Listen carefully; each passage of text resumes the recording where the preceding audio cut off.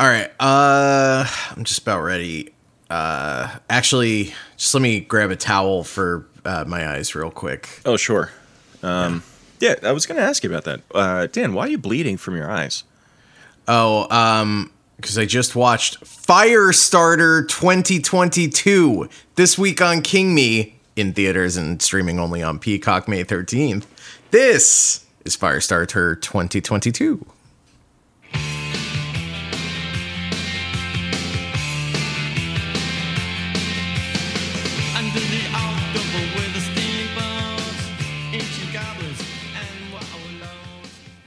King Me. Welcome to King Me, the official Stephen King movie podcast, as well as the official podcast of Kinging Me, and the official podcast of maybe overselling how bad the movie is. It's pretty bad. The official podcast of being miscast. Yeah, wow, huh? The official podcast of never really emoting, but it's not even just because you have too many lip fillers and too much Botox. It's just also your voice doesn't really modulate at all. And also he's kind of got that froggy quality, that like Brendan Fraser froggy quality to his voice. Yeah, oh man. Fraser would have killed this. In his imagine big fat whale costume. Yeah. Is that what you're gonna say? Yeah. But I'm thinking The Whale meets Firestarter. What if I thought you were honestly, I know what we're talking about, but my first thought was The Whale meets Frankenstein a la Abbott and Costello. I think we're onto something. Oh my god. So you remember they tried to revive the like Universal monster movies? Yes. This is how we do it. Yeah. We need a character that people can latch onto. Right. And hey, if you don't mind me saying, everyone could probably latch on to him at the same time. Lot to go around. He's the whale. Come on. He's a bit of a whale. Did you see The Whale? I saw the single frame from The Whale that we all Everybody saw. Yeah. If that's what you mean by I saw The Whale, I saw a picture of The Whale. I saw Yeah, I saw the trailer for The Whale. I haven't taken the plunge yet. What if we do we launch an auxiliary podcast, a King Me LLC production. Sure. Called Whale Watching.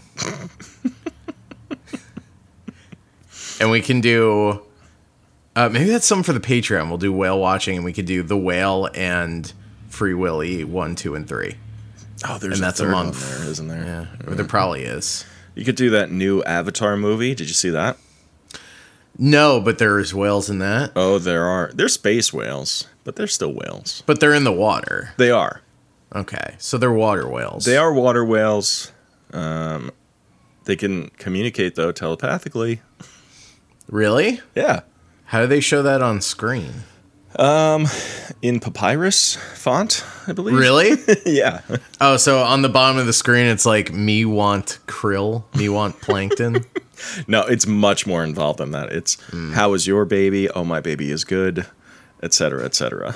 It's not that involved. Yeah. I log on Instagram, freaking dumbest people you ever met are saying that kind of thing. Also, some of the smartest people. Sure. Look at my baby is something that they would say. Whale. Whale.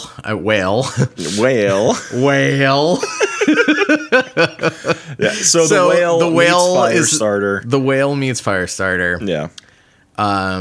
Could light a lot of lamps. Yeah. I just think old lamps. How we got here. Brendan Fraser. I think Brendan Fraser in like 2001, 2-ish.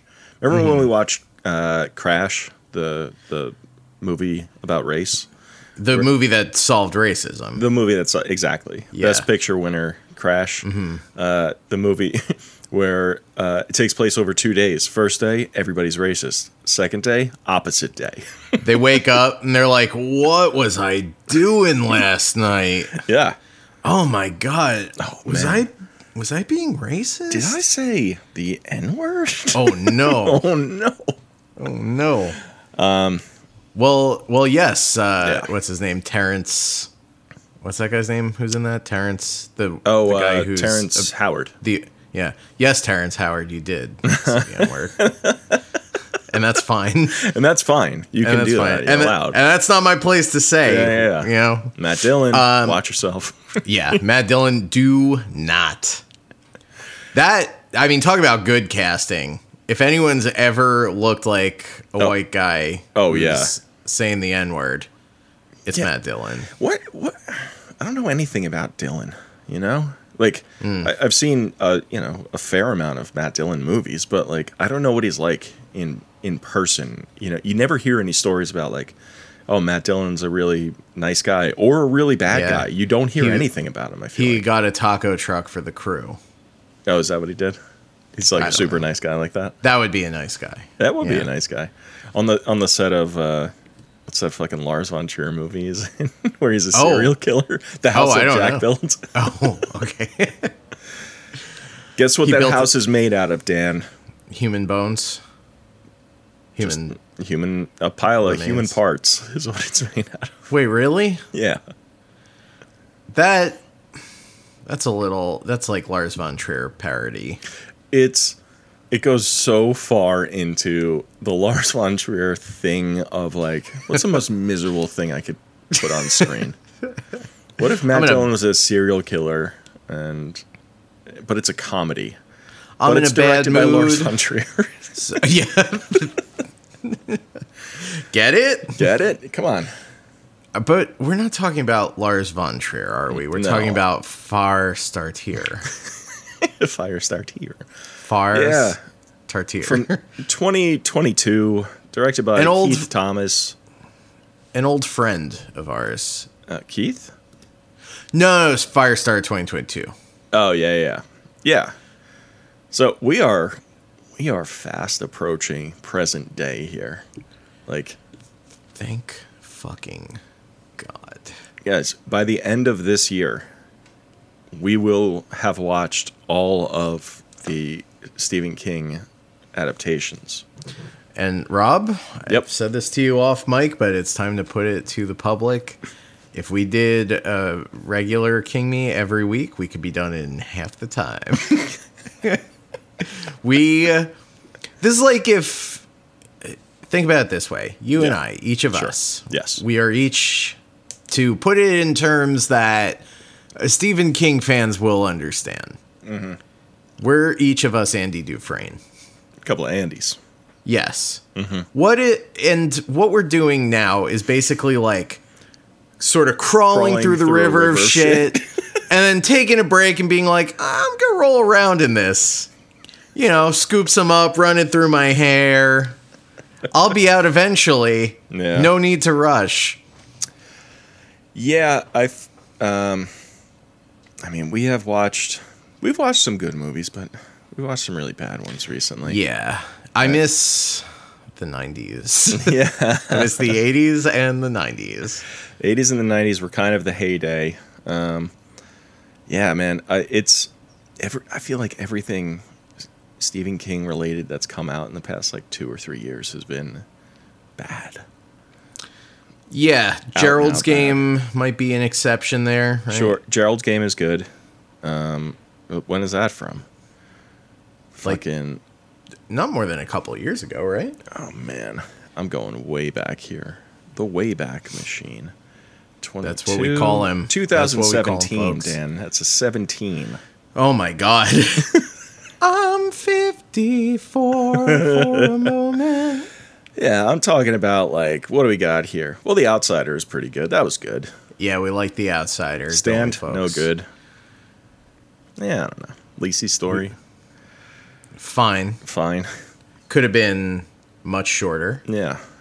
But we went on our own bool over there, didn't we? Yeah. Booyah. Bool fucking hunt. Moon.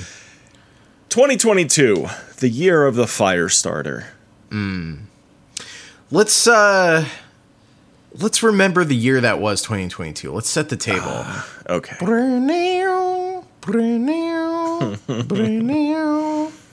Vietnam was. Vietnam was a country. Still a country. Yeah. Yeah, man. I don't know this.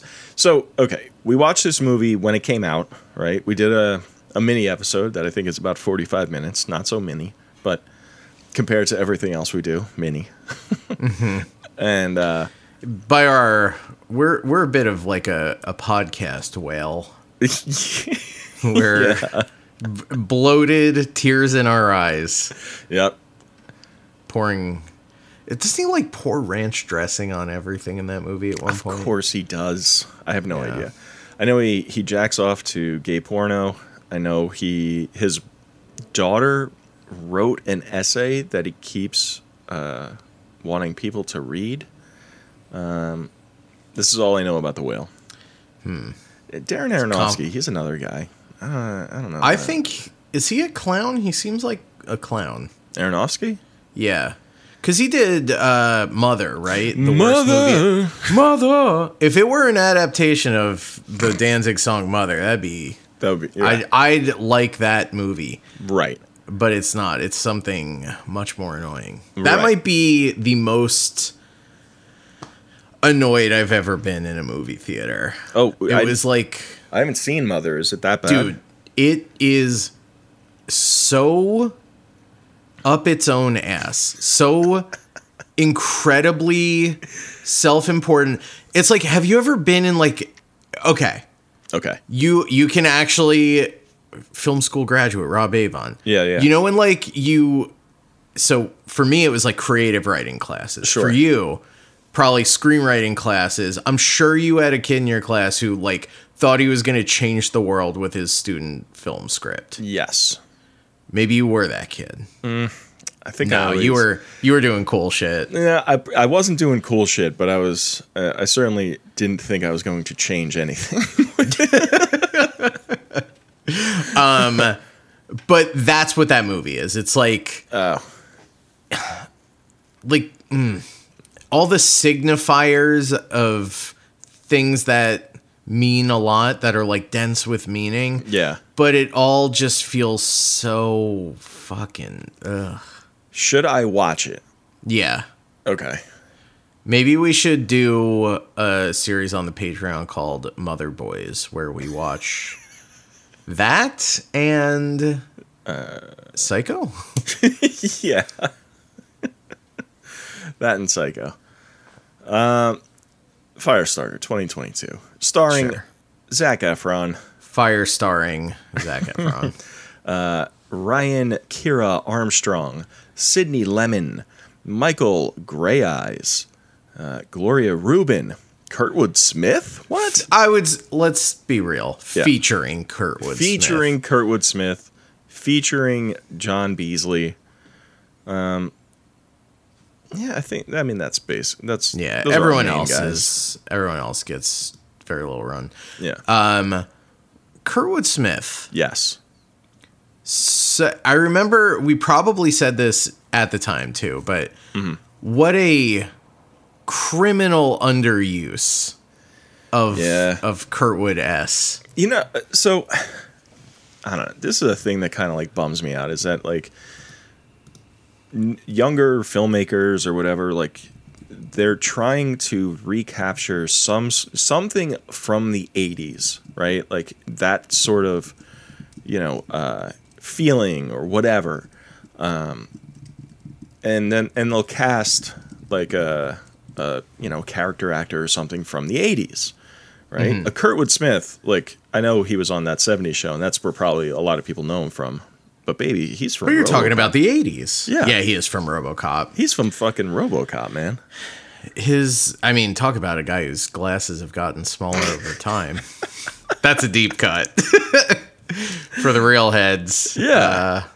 There's got to be one person listening to this who remembers where I tried to launch a segment to track Stephen King's glasses getting smaller over time. Definitely. Yes, a criminal underuse of Kurtwood Smith. I think they probably had him for like 2 days, and they're like, "Listen, man, it's one location. You get to wear these pajamas and slippers. Just hang out, man." And good the news, lines that you can keep your wardrobe. Yeah, he's delivering these lines that are like, they're tough, man. It's like poorly written, and he's trying to sell it, but it's, I don't know. I think the writing in this movie is pretty bad. It's pretty dog shit. Pretty dog shit. And I got to give it up to Ryan Kira Armstrong for doing a great job. Like, to be a kid actor, and like, already the deck is stacked against you. Sure. You haven't acted as much. You're not as good at it. And then for the script to be this bad, I thought she did like a pretty solid job. I thought she was fine. I thought she was pretty solid. I think she was pretty fine. She was okay. I think it's really hard to be a child actor, so I'm not like, I don't want to talk too much shit about this kid. Sure. But you know what? Maybe though, like, if the writing was better, that might have been something. I think everything around her, it just sort of like falls apart. There's some really terrible lines that she has to fucking deliver. Like, oh my God, when she has to liar, liar, pants on fire. Liar, liar, pants on fire. And the way they treat that, like it's bringing the house down. And it's so, the other thing is like, it's so incongruous with the rest of the movie, which is not at all trying to be like a fun genre movie. Right. It's as sort of like muted and sullen as like every fucking movie that comes out. Yep. Damn shame. And that's what makes the Kurtwood Smith thing especially frustrating, is he is from a seated position just chewing as much scenery as he can get his hands on. And God, from a seated position. Yes. He doesn't get up. No. And he's just like, what can I reach? Whatever I can reach, I'm going to chew. You know, you're right though. Like he comes out and it's Kurtwood Smith chewing scenery, which is like what you want. You want him like sort of cranked up in that RoboCop sort of territory. Yeah. And everybody else is just sort of like fucking Zac Efron. What was he on fucking Xanax the entire time? Jesus Seriously. Christ. It's great. Yeah. Full K-hole situation. Right. And like, I don't know. Like 10 I like or 15 years when he gets sober, he's going to be like, I don't even remember making that movie. Be one of those guys. I feel like, you know what? He was cutting. If he'd been bulking for this shoot, sure. Forget it. Yeah. That's the thing. Yeah. Chubby Zac Efron. Yeah. High energy, great performance. He's got a surplus of calories to burn on acting. Yeah. Fucking cut Zac Efron. The guy can't even think straight. No, he can't. There's a shot in this movie where you see a PA, his hand with smelling salts, shoot out of frame. Yeah. That's another thing I'll say against this movie, is the editing is pretty psychotic in some spots. Yeah, the whole sequence at the Irv Manders residence is dude, it's so weird. It's it's so oddly paced. It's so strange.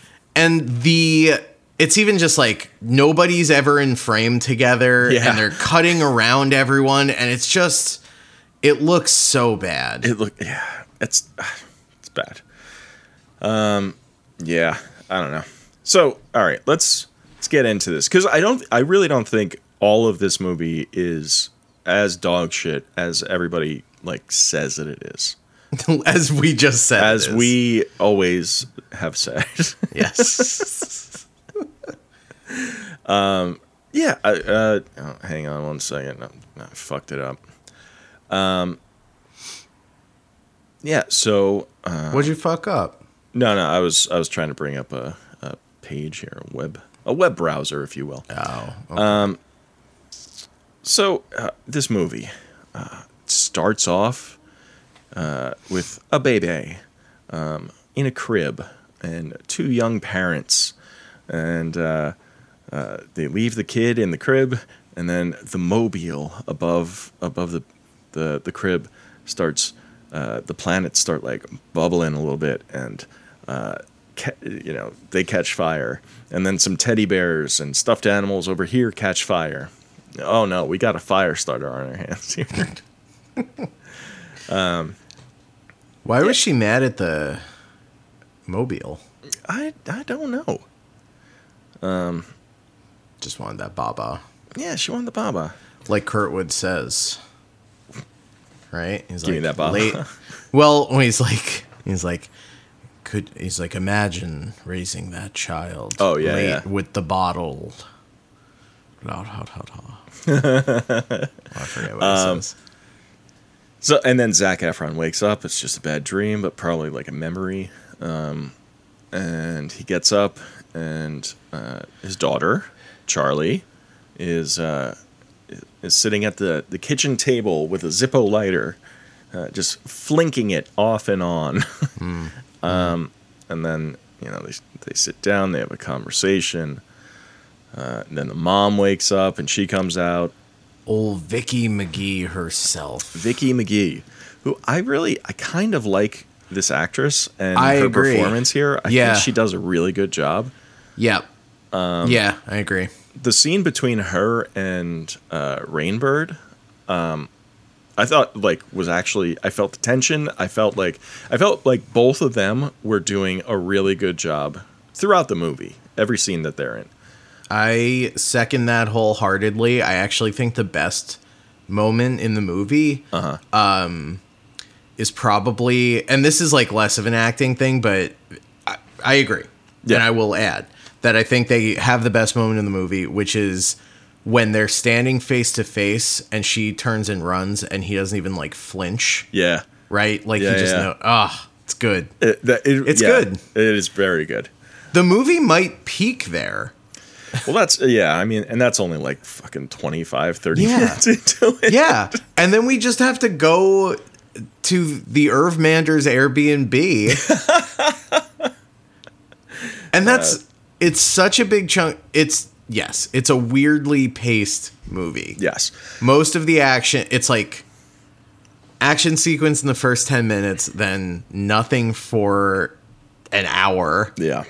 And then a little bit more right at the end. Yeah, pretty weird. What do you think of the opening credits? The opening credits they play over what looks like, like old video footage of Zac Efron's character and Sidney Lemon's character, Vicky and Andy. Mm-hmm.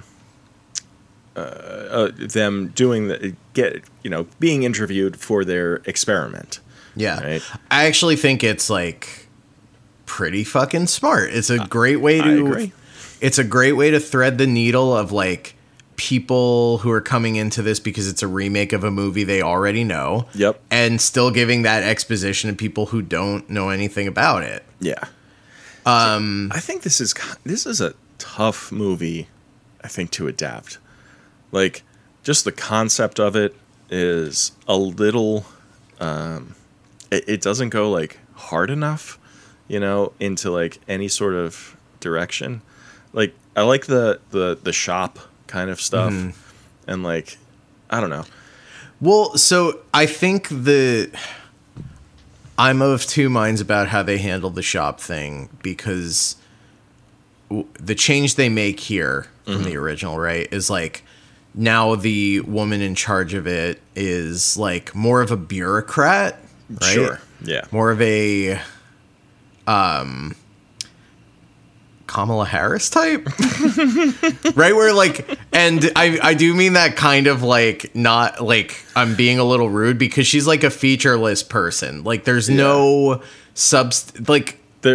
all due respect to this actor, there was nothing for her to latch on to. No, I mean, she's incredibly one note. It's just like, her whole motivation, her whole thing is like, I have a job to do, and this is my job. It's like a little bit that, and then some like sort of like lip service to the idea of like making the world a better place. Yeah, right. Which like either have her be a true believer or make her so obviously cynical. Yes. Like we don't get enough out of her to know one way or the other what they're going for there. Yeah, absolutely. And then, ultimately, no spoilers, we're going to get to it later, but when she does die, it means almost nothing. Mm-hmm. Yeah. She is quite literally just a person standing next to Zac Efron. You're right. By her own admission, she's like, if you light him on fire, or you light me on fire, you're lighting him on fire. Right. Yeah. That scene between her and Kurtwood Smith, where they're talking about Charlie's parents and Andy and his ability to, he calls it pushing, but it's like telekinesis, like convincing somebody through mental powers to do something. And then Vicky has, wait, what did I say? He has it's like a telepathy thing. She has a telekinesis thing where she can move things with her mind, right? Mm-hmm. And Kurtwood Smith says something like, they bring up the, Lot 6 and, the experiments or whatever. And he was like, and that was wrong of us. We shouldn't have done it. And then she gets upset and pissed off. And she's like, but you did do it. And now we're here. And now this is what we're doing. We're going to steal this kid and use her as a weapon like that. Yeah. But she is that's the most emotion I feel like she shows throughout the whole thing. It's the most emotion and the most insight I think we get into the character, which is a shame because it's the shop as sort of Stephen King conceives of it is so of its time. Sure. Right?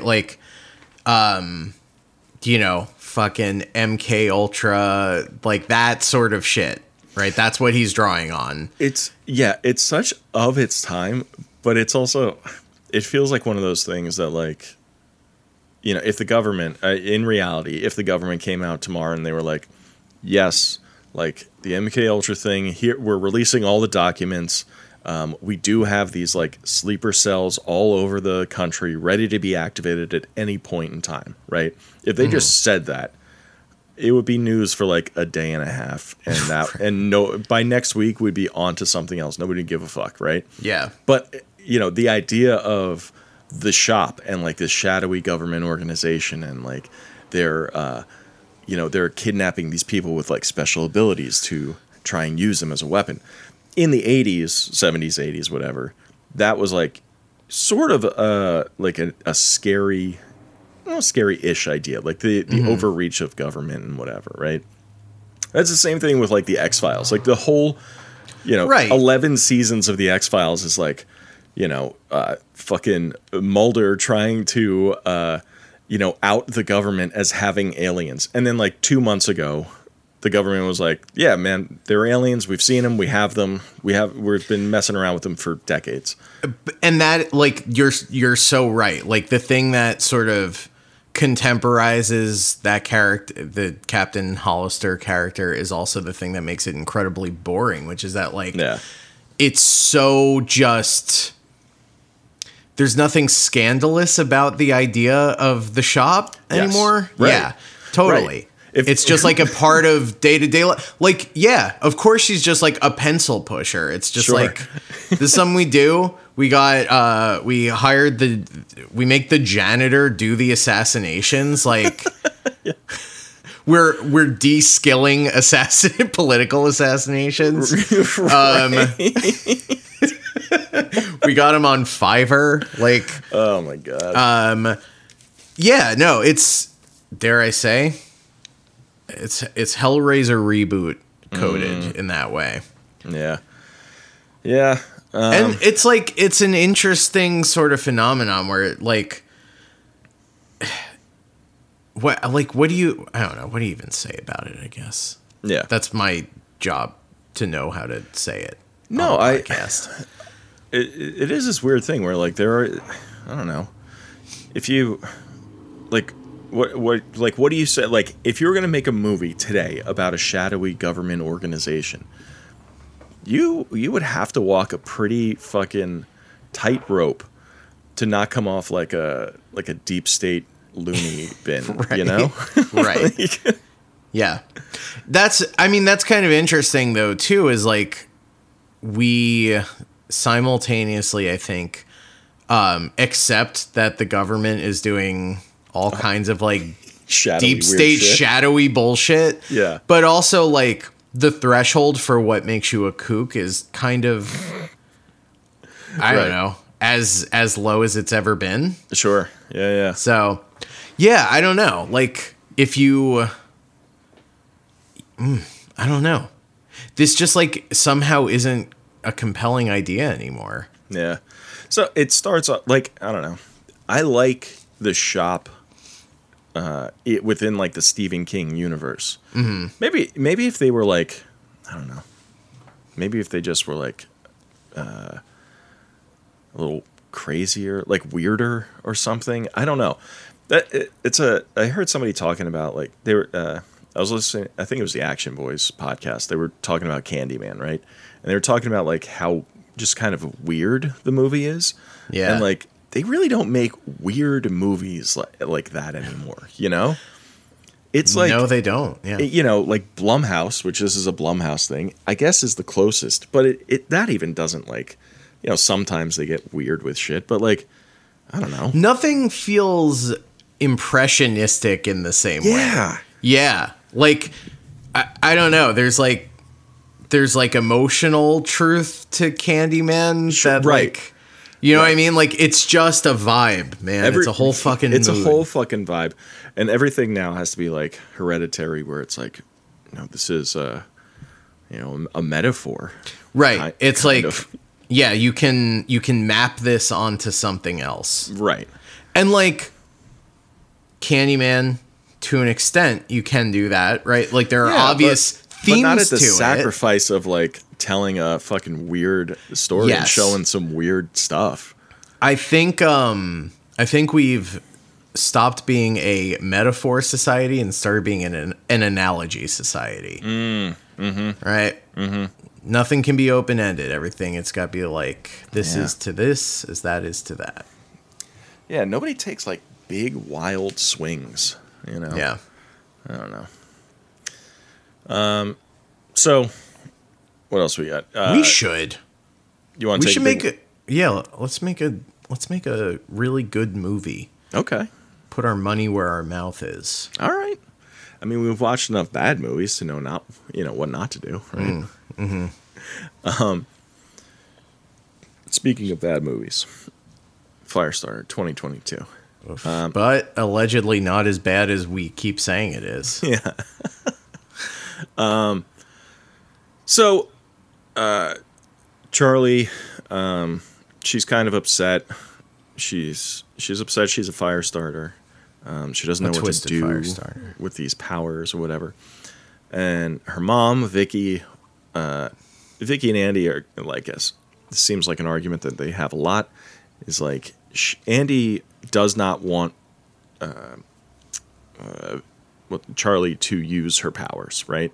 Mm-hmm. But Vicky says, like, you should teach her how to use the powers so she can control them, which makes sense. And, gee, come on, Giz.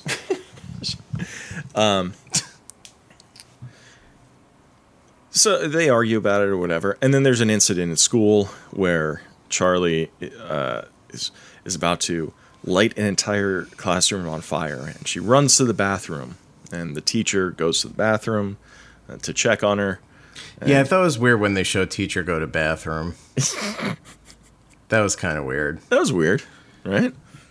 Big shit break in the middle of the movie. And then we never see her in again. real time. Yeah.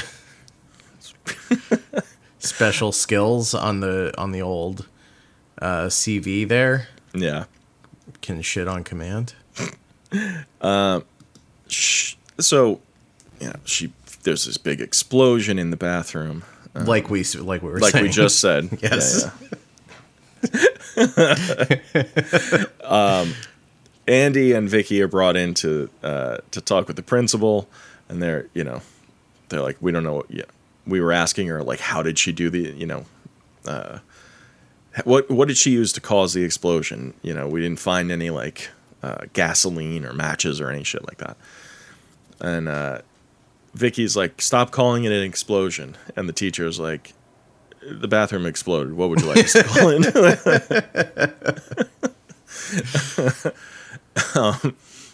But this leads to another argument between Andy and Vicky. Like, and Vicky is basically like, if we had taught her how to use the powers, like I've been saying, you know, we could have avoided all this. Damn, she's right. She is right. Yeah, and then, so, I don't know. That night, right, they're having this whole discussion. They say that this family is running from the shop, right? They're constantly on the run. They use fake names and whatever. They hide their powers, but now that, you know, fucking Charlie blew up the bathroom, she's unleashed the shop on them, right? So they have to like pack up immediately and leave town.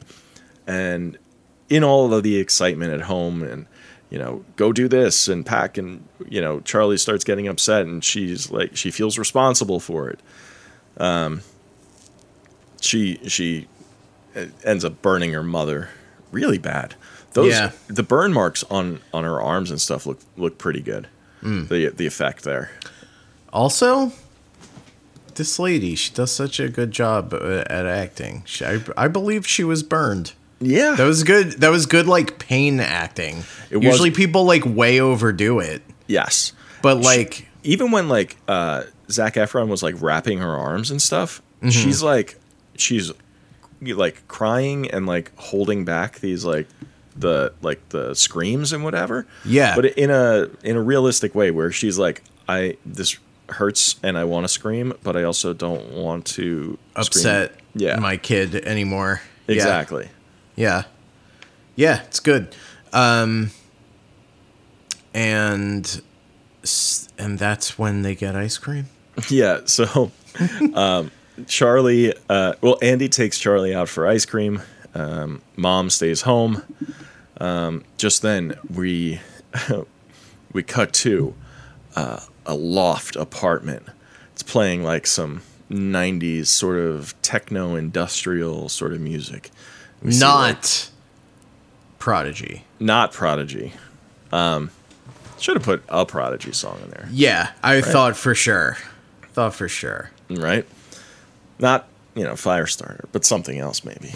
And all of this like artwork, all of these like, it looks like tortured drawings of an artist, right? And this is where we meet. His name John, right? John Rainbird. He's credited as Rainbird, but he was John Rainbird in the original, right? Yes. Now you got me doubting it. But No, he is John Rainbird. That's right. Okay.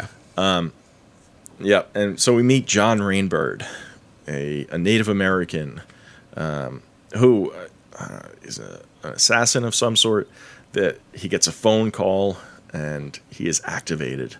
He has to go to their house, and his instructions are to kill the parents and take the kid, right? So he goes to the house, and this is where we get the scene between Rainbird and Vicky. Really good stuff here, the whole like fight between them. Vicky doesn't use her powers ever. Like, she specifically tries not to use them. And then when she does try and use them against Rainbird, she's like out of practice and she can't, she can't do it as well. But yeah, fucking Rainbird ices her. He simply strangles her to death. He does. Not cool, if you ask me. Not cool at all. Nice lady. Nice lady. Why'd you do that? So, Andy and Charlie get home, and Andy finds Vicky. Yeah. Well, yeah. Andy walks into the house. Well, they both walk in, I guess. But Andy is like, he sees like pictures have been knocked off the wall, and he's like, what's going on? And he goes around the corner, and Rainbird has Charlie. He's covering her eyes, and he's got a knife to her throat, right? And I guess the idea is like she can't control the fire if she can't see where it's going, right? So to which I say, I guess. Yeah, I don't know. I guess so. But she makes like a fireball anyway and fucking blows it up, and yeah, they run. Andy and Charlie on the run. I'll say I like this setup for these characters where like Andy now has to live with the guilt of like insisting on being like the nice guy, fun dad, hide Charlie from the reality of their lives. Right. Right. It killed his wife and her mom. Yes. And that's pretty compelling. And you would think like you play that so Charlie is kind of like resentful of him and maybe always just about to set him on fire. Keep that tension up. Not really. Not really. This is an even-keeled little girl. Yeah. Yeah, that's what I mean. Like, again, nothing Zac Efron does in this movie feels believable. So, I don't know. For this little girl to be playing off of like Zac Efron, I just feel like she has this impossible task, Yeah. So they go on the run. They stop. Charlie kills a cat. What did you think of this cat killing scene? It's pretty upsetting. It's pretty upsetting, right? Yeah. I thought, man.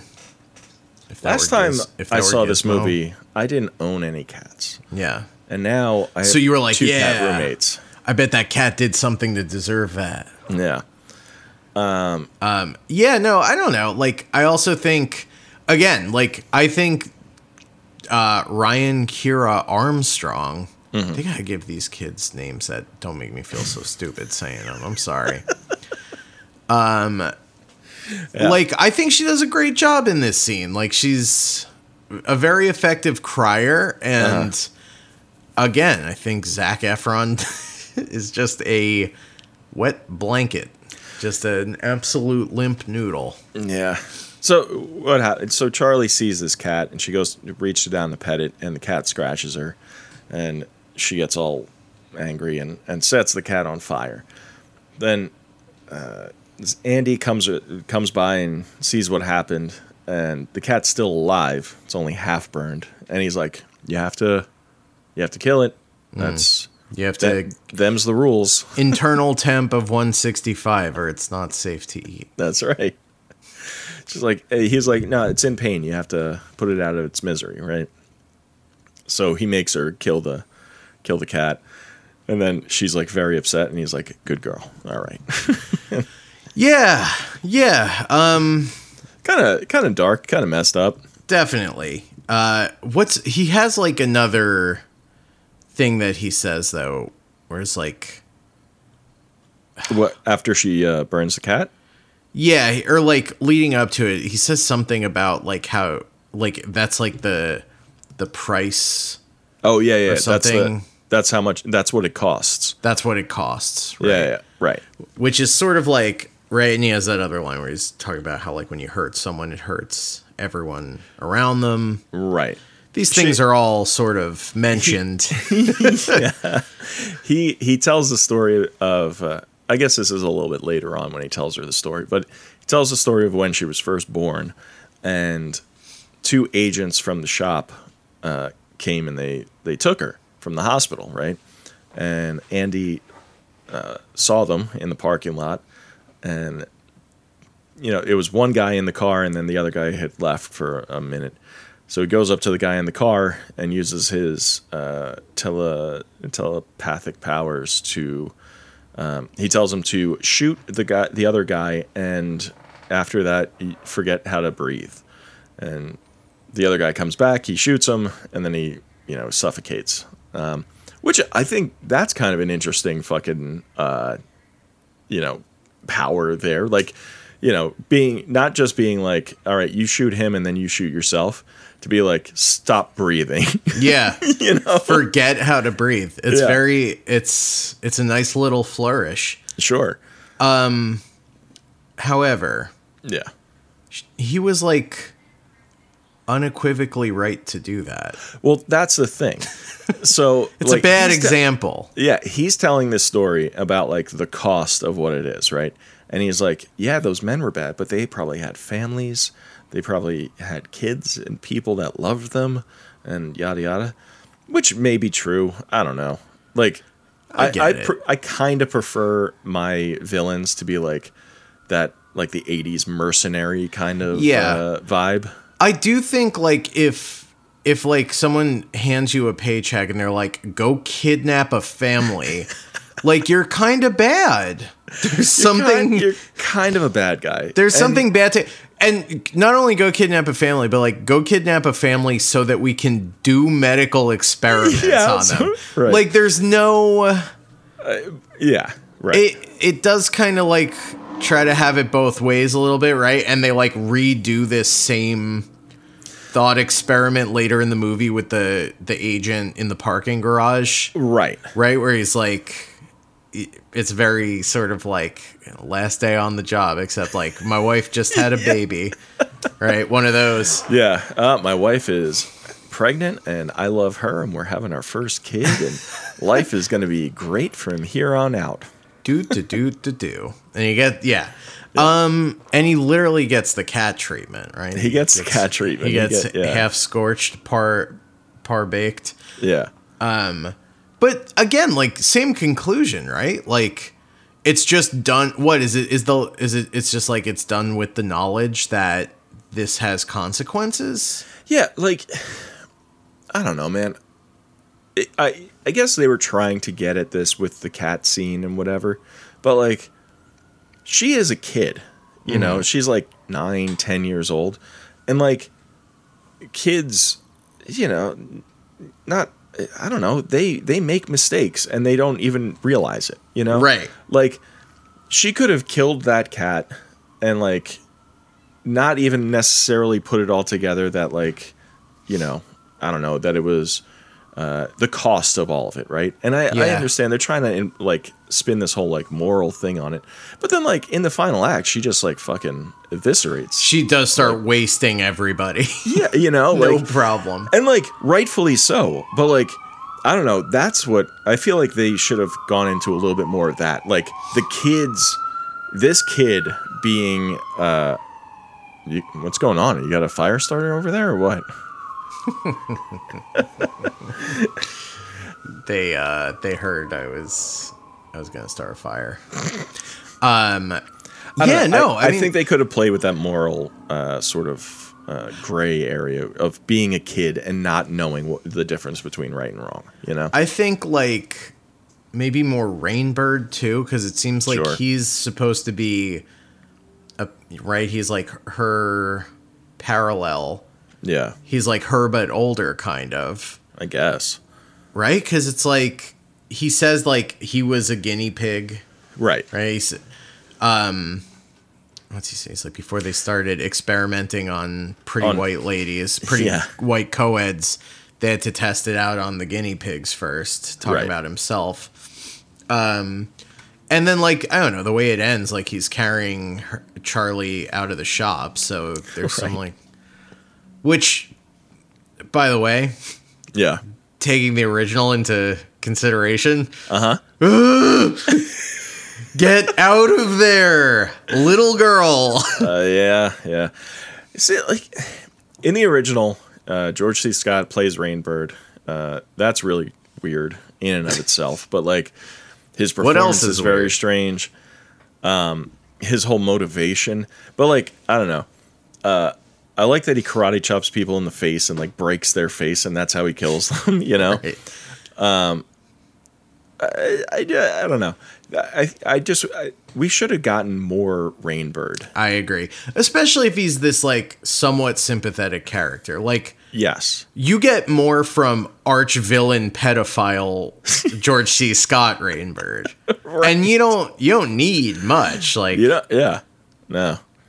So, yeah, I don't know. Top 2 George C. Scott performances where he's talking about precious bodily fluids. Go.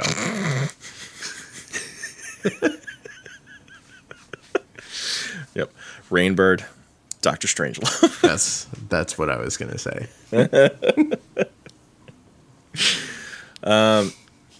Yeah. So, right, she burns a cat. We get all that business. Then their car breaks down and they're on the road. Right. They start hitchhiking, and a guy pulls over, and what's it? Irv, right? Irv Manders. Great name. Irv Manders. Classic Stephen King. Totally. Side character name. Very much so. Originally in the original movie, it's played by Art Carney. That's right. The Honeymooners. That's right. This time he's played by John Beasley, but these are different. These are totally different characters. In the original movie, Andy, the father, basically like lays it all out there, and he's like, "All right, here's the deal. We're on the run. The government's after us. We have superpowers. Yada yada." Right? And in this one, they're like, they're not giving up anything. They're just like, "Can you drive us to Boston?" And he's like, "Well, okay." And he like does that trick where he like makes the guy think that he's handing him $100, but it's $1. Not cool. Not cool, bro. Also, like, well, I guess because using his powers giving him lesions in his brains. I was gonna say, why doesn't he just trick him again when he's freaking out after watching the news? Sure. Instead of just saying, "I didn't kill my wife," try saying, "I didn't kill my wife." Yeah, I don't know. This whole thing, it makes so much less sense if they're like such strangers, right? Mm. Like if Andy doesn't tell him that they're on the run and whatever, right? So now Irv is just like, "Oh, yeah, I'll drive you up to Boston. But first, why don't you come back to my house and I'll make you a sandwich," right? Yeah. And he's like, "Okay." And they go back to the house, and Andy and Irv are having a conversation. They're sitting there at the table or whatever. Meanwhile, Charlie is like sort of looking around the premises. And, Irv made mention of his wife, but we haven't seen her yet. And Charlie crawls through a window. This whole thing. Right?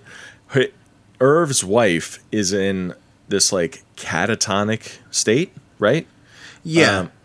We come to find out that she was in. So Irv's story, yes, is she was making a left-hand turn and somebody creamed her and put her in this sort of like catatonic state and killed their kid, right? And Charlie's powers also go beyond fire starting. She has telepathy and telekinesis as well, right? So she's actually able to communicate with this woman, right? And the way that they depict the telepathy, oh yeah, sucks. It sucks so bad. Where she's like, she says something and you hear like a ghostly voice from within her head be like, "Help me." and then she responds. So it's like, if you're going to show her responding, just have that. Just have her do a Bob Newhart one-sided conversation. Yeah, totally. Where my Newhart head's at. Yeah, so... but then they spend the night there. They sleep there, this is where like this has gone too far at this point for me, right? Like why are we still here? Why are we still here? I thought we were stopping for a sandwich. Right. I thought you were driving us to Boston. I gave you a crisp Benjamin, and wink, wink, wink. Yeah, I thought I was, as an audience member, being patient by indulging this sandwich detour. And now you're going to make me spend the night? It's crazy. It's crazy for Irv, who does not know these people, right? Just a guy and his daughter, seems like a nice enough guy, right? But he does, once Charlie, once she crawls through the window and sees, guy's wife or whatever, she comes out of the room. And he's all like, he gets real angry with her. He's like, "Don't you go in there. I don't want you bothering my wife," and all that stuff, right? And then he apologizes. He feels bad and yada, yada, right? But, it's still crazy that this guy has these two strangers, in his house. He doesn't know them. Also, the going in through the window thing, Yeah. Both times that I watched this, I had a second where I was like, wait, does he keep her in like the shed? Is it having her go through a window just makes it feel like it's a detached like guest house situation. It makes it feel like, right, like she's being kept away, like on purpose, like locked away. Just all you have to do is like, I don't know. What if Charlie's like, I'm thirsty? He's like, oh, go help yourself to some lemonade. It's just in the kitchen over there. Where's the bathroom? Yeah, where's the bathroom? Something like that. And then like, you know, maybe... People are always going to the bathroom in this movie. Yeah. You know, she could have walked down the hallway, the door's open a crack, she sees the woman. It's something like that. I don't know. Yeah. But whatever. So the next morning, Andy wakes up and he overhears the TV in the next room, and Irv is watching TV, and all over TV is just like, these two people are incredibly dangerous. I do like killed his wife, and what wakes him up is hearing his name, which I thought was a nice little. It's like, yeah, hello. Oh no. Yeah. So Irv is immediately like, I'm calling the cops. Or I can't believe I let you drink my precious beer. Yeah, I gave you a beer. I'm not giving you a ride anywhere. And then Charlie comes out and she's like, I'm able to talk to your wife. And basically, what actually happened was Irv had been drinking a bit, and he got into the car accident with his wife and kid in the car, putting her in the catatonic state and killing their kid. Wow. So it's his fault. Another invocation of the lesson that Zac Efron teaches his daughter earlier. Yeah. Wow. Actually very poignant. Actually. And then Charlie's like, and then she's wanted to tell you this for 30 years. She forgives you, right? Aw. And then he starts crying or whatever. And then the cops show up. And he's like, oh, I'm sorry, I called the cops. Well, like I saw you on TV there.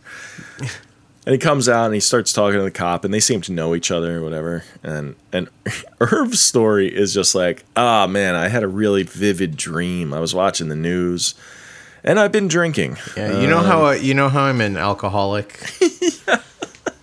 Like, I don't know, man. And the sheriff guy, he's just like, well, all that may be, but I still think we should check out the house or whatever. And just then, he gets shot right through the fucking dome, man. Yeah. And it's our Black Ops agent. It's our Rainbird. It's our Rainbird, our special guy. Yeah. So Rainbird, he kills all the cops. And does he shoot Irv too? I feel like he does. He does, yeah. I think he like wings them. Yeah, because he's a Rainbird. And birds have wings. They have wings. And then Andy comes out. He starts trying to use his why can't I say the word telepathy? Rob, you just did. What? It's like the King's Speech. He's trying to use his telepathy. Is that what happens in the King's Speech? He's like, I'll never be able to go out there and say, and then he does the whole speech. And yeah, like, exactly. Yes. By George, I think you've got it. He tries to push Rainbird, and he starts bleeding out of his eyes, and it just doesn't work. And Rainbird hits him with the butt of the gun, and he sees Charlie, and he goes off and tries to like grab her, but turns out it did work, and Andy like made him see something that wasn't actually there, and gave Charlie enough time to get away. It's fun. Very unclear. Yeah, I mean, well, but this is the editing thing that you were talking about. It's like the whole it isn't clear. Like it's just sort of like it happens, and you're like, you put it together, but you're like, oh, all right, okay. I guess fine. Yeah, guess that's another power of yours, right? You can build these mind prisons. Yeah, you're in a mind prison. What else we got here? Well, then they kidnap Andy. They take Andy. There's like a little interrogation I'll scene. take you to the Andy shop. It's the Andy shop because his name is Andy and he's going to the shop. You get That's it? right, yeah. Come on. Yeah. People try to keep up. So, like, I don't know. We're in, like, the last half hour or so of this movie, which I will give it points for being an hour and a half long. More of that, please. Nothing quite like shaking your cursor over the screen and seeing that you've only got 20 minutes left. Yeah. No, that hits so good. Dude, I will watch a movie specifically because it's 90 minutes long. Yeah. Like, you know, I'll choose that over a movie that I'll probably like more, but it's 2 hours or more. Like, I'm not... Come on, guys. Fucking...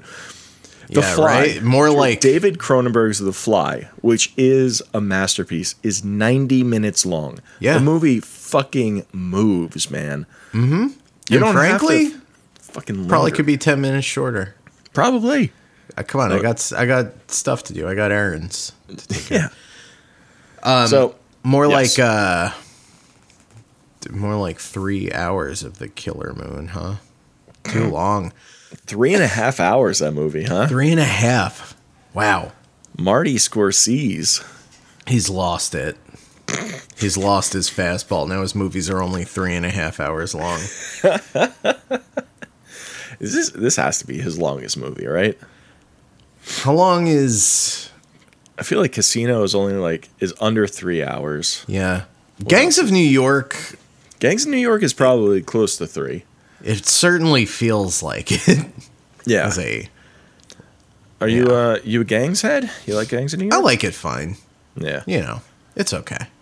Weirdly, I think that may have been the first Marty movie I ever saw.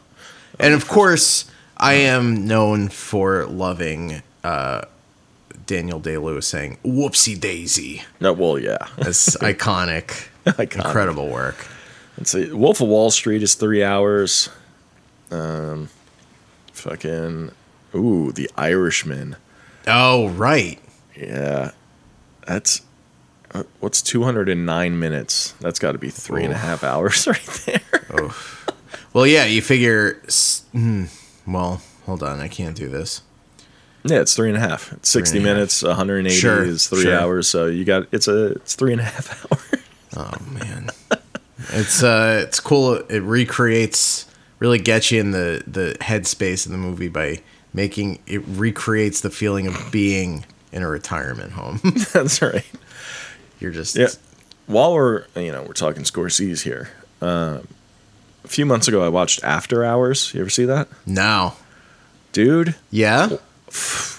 Really good. So weird and funny and so different from what Scorsese I feel like is known for. You know, he's like the gangster movies and like the needle drops and all of this stuff, right? And I don't know. After Hours is it feels so different, but also like, I don't know. It's just a hell of a lot of fun. What is that? 90s? 80s. I don't say 80s. 84. Oh wow. 85.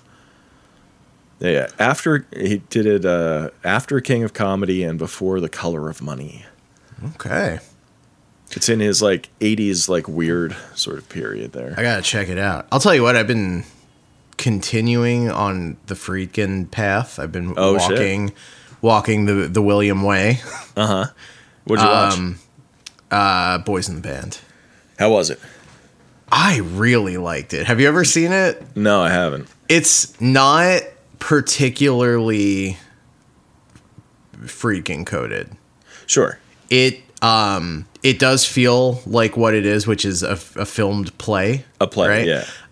There are a couple little flourishes that that are very cinematic, but for the most part, it's just him getting coverage of people saying snappy dialogue. But really great dialogue. It's like it's there's so much. It's like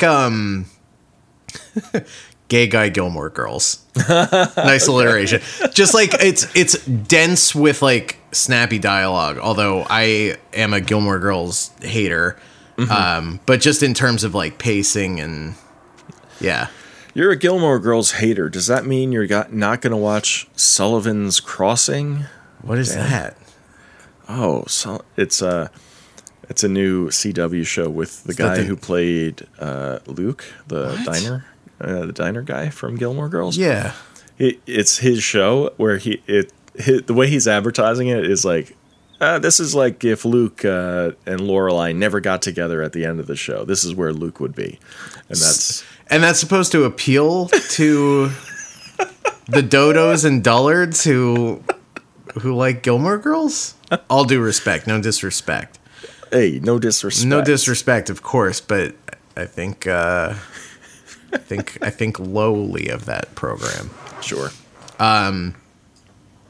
Anyway, Boys in the Band, pretty phenomenal. All right. Yeah, I wanted to sort of expand my Friedkin watching. Yeah. I wanted to, like, Blue Chips, I hear is good. I did watch Jade. That one's not good. Someone recommended Bug to me. Have you seen Bug? Oh, yeah. I saw Bug when it first came out. That's the one I really want to go back to. I've heard really good things about that. Oh, and Killer Joe that's fucking wild. I gotta check that one out. I almost watched that instead, but I was like, I gotta see what these boys are up to. Yeah, what are the boys up to? What are the boys up to? And they I gotta watch this on Saturday because Saturday is for the boys. They the way that story sort of like descends into just like the most abject misery does feel very Billy coded. Sure. It's good. Yeah, it's good. Right, Highly recommend it. I forgot to do this because I knew about it and I fucking forgot. But when we did the Exorcist episode, that episode came out on the same day that Exorcist Believer was coming out. Yup. Had no idea. I don't think we brought up at all. Also, it came out the day that William Friedkin's last film was released on, I believe it's either HBO or Showtime. Dude, yeah. We don't know anything. No, we're very dumb. We're very bad at this. Very bad. We got so up our own asses about the damn Exorcist. Couldn't even fucking remember. Was the Kane Mutiny Court Martial, which is the new movie. It's a courtroom drama. Your mutiny court martials in Kane. That's like The Exorcist. Yeah. He did 12 Angry Men. He remade 12 Angry Men in the 90s. He does like a Clumps thing where he plays all the parts because he's such an angry man. He's persnickety. I remember Tony Danza's in it. Interesting. Oh, George C. Scott. Come on. Can I do one more little joke about The Exorcist? Oh, please. It's something about how instead of your mother sucks cocks in hell, in the Boys in the Band, it's your brother sucks cocks in New York City. I don't know. I'm sorry you granted me the space and permission to trot that out, and I that's what this is for. It's got to be a record of taking swings, and sometimes they hit and sometimes you miss. I mean, you're a baseball guy, you get it. I never miss. I've never not hit the ball. I'm batting 1,000, baby. Very. No, I'm just kidding. I'm actually really bad at batting. Are you? I'm not a great hitter at all. But you put me on the rubber, get me on the mound. Uh-huh. It's lights out. Yeah. throwing heat. Yes. Get Danny on the mound. Get Danny on the mound, and it's a classic case of good night and good luck. Bitch. Very nice. Very nice. Yeah. So are you still, do you guys play, do you just keep playing until it gets too cold out? Or pretty much, yeah. There's a game this weekend I'm missing. I have a wedding to go to. I know. Breaking my heart. I wanted to shove. That's what they call it. Get on the mound and shove. Nice. Yeah. But yeah, just kind of keep playing. It's go on, sorry. I was just going to say, I think I've mentioned this, but it's like there are no umpires in this league, so there are no called balls or strikes. Okay. Which means while, it's not like I'm throwing 95 miles an hour or anything. Right. Or probably even 80. Uh-huh. Or probably even 70. I don't know. Anyway, what I'm saying is I have to throw like 200 pitches, which I think is a real... Oh, wow. That's a lot. That's a lot, man. You just kind of keep going. Just kind of keep going. A lot. Yeah. Oh, wow. So you're a pitcher. Do you ever put anything on the ball? Like spider tack? Yeah, Get some more RPMs? Little Vaseline or... You ever see Major League? the pitcher in that, he's like... Oh, yeah. Talking about, yeah... he's like,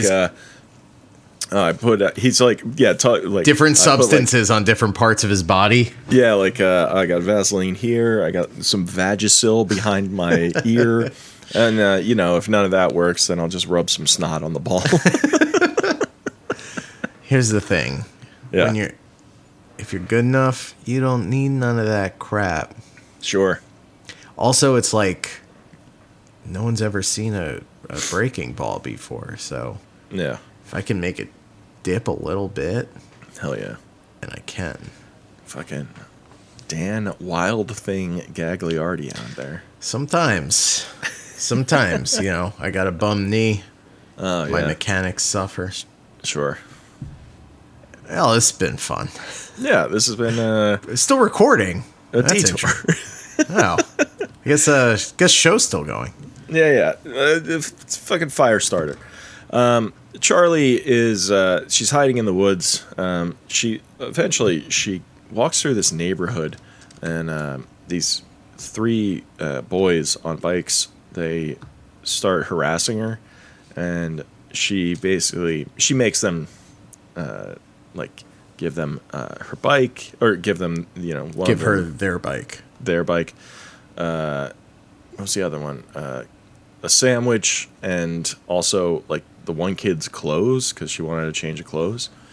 I don't know, it's whatever. Then she arrives at the shop, right? And it's this big...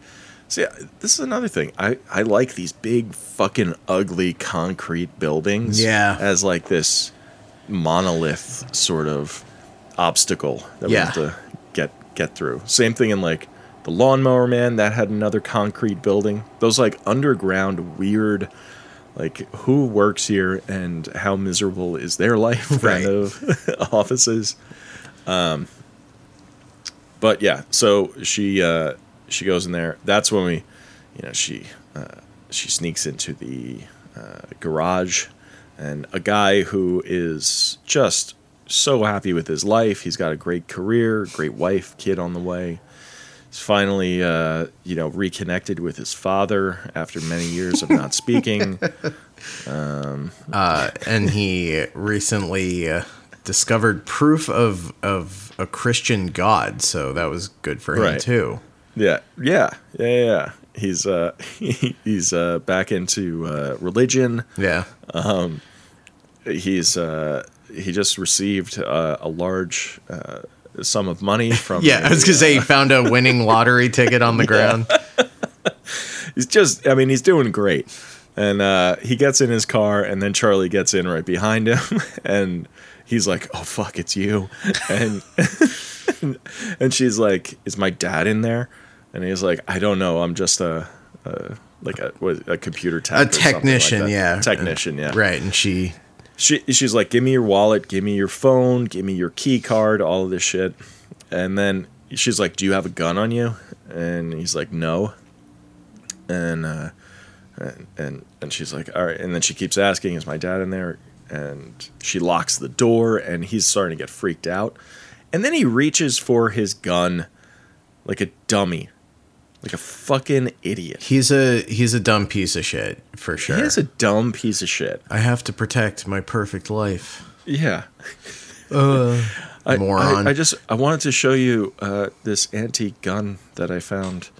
It actually turned out to be worth a lot of money. Hang on. Turns out it belonged to Yosemite Sam somehow. Yeah. What was I going to say?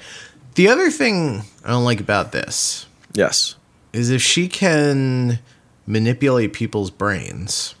Yep. Why doesn't she just go home and forget you ever saw me? Totally. Right?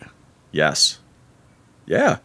Like, as soon as you see me go through that door, you go home and you forget you ever saw me. And he gets to live, and she doesn't have to she doesn't have to be like, you're like a stray cat to me.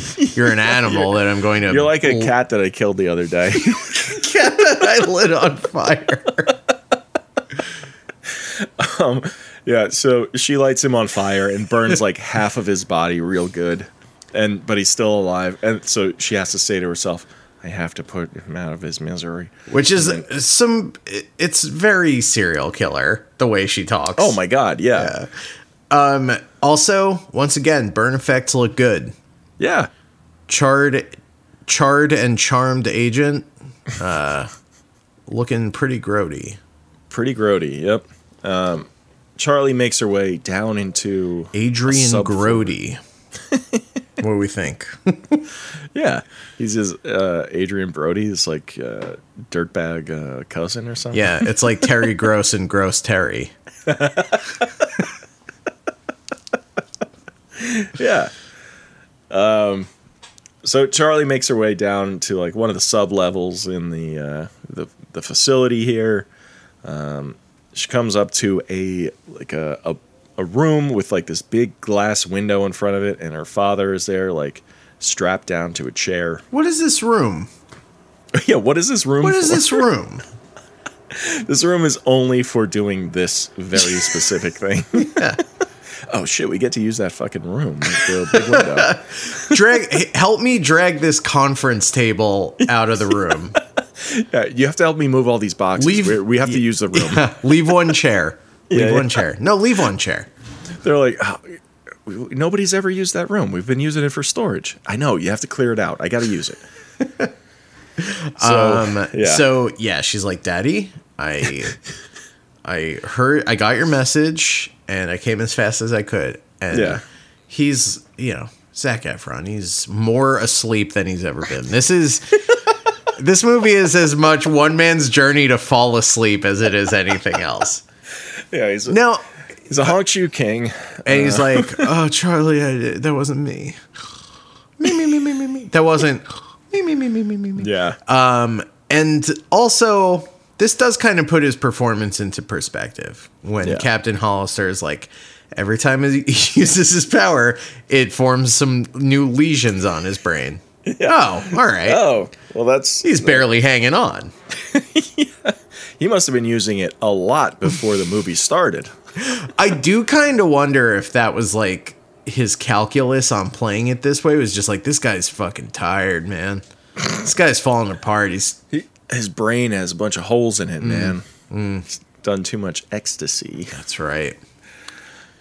Exactly. This podcast, incredibly pro Sandstorm. Very pro Sandstorm. Very trance centric. Castles in the sky. We love them.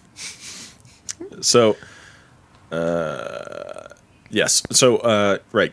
Captain, this woman is, talking to Charlie and telling her that, like, she can stay in the facility. She wants her and her father to stay there, and they can all work together, and yada yada yada. And yeah, it's she's also like, you can't burn me because I'm standing next to your daddy, and if you burn me, you'll burn your daddy.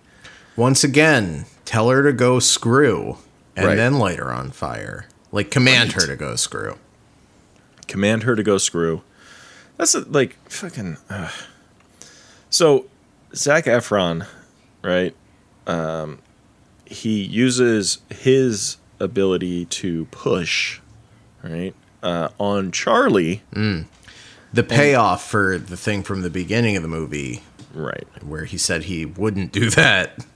Yeah, it's basically it. He just tells his wife he would not do that. I won't. I'm not going to do that to our daughter unless I need her to kill me. At no point. Now listen to me, Vicky, and listen good, because I'm serious. At no point in the next 90 minutes am I going to push Charlie. Yeah. So he pushes Charlie to set him and the woman on fire, which she does.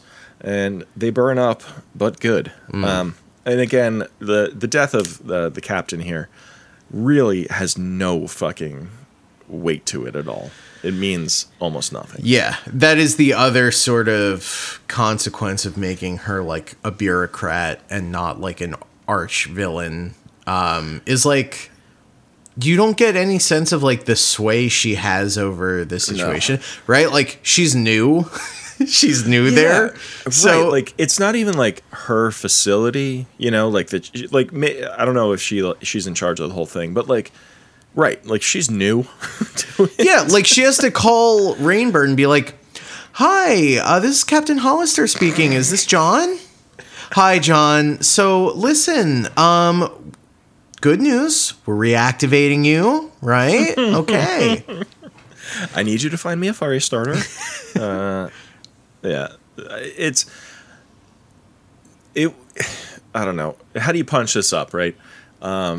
You make her not new, but actually well-seasoned at running this facility, and show her sort of commanding authority over people. Sure. And like having people like respect her and like maybe even be scared of her.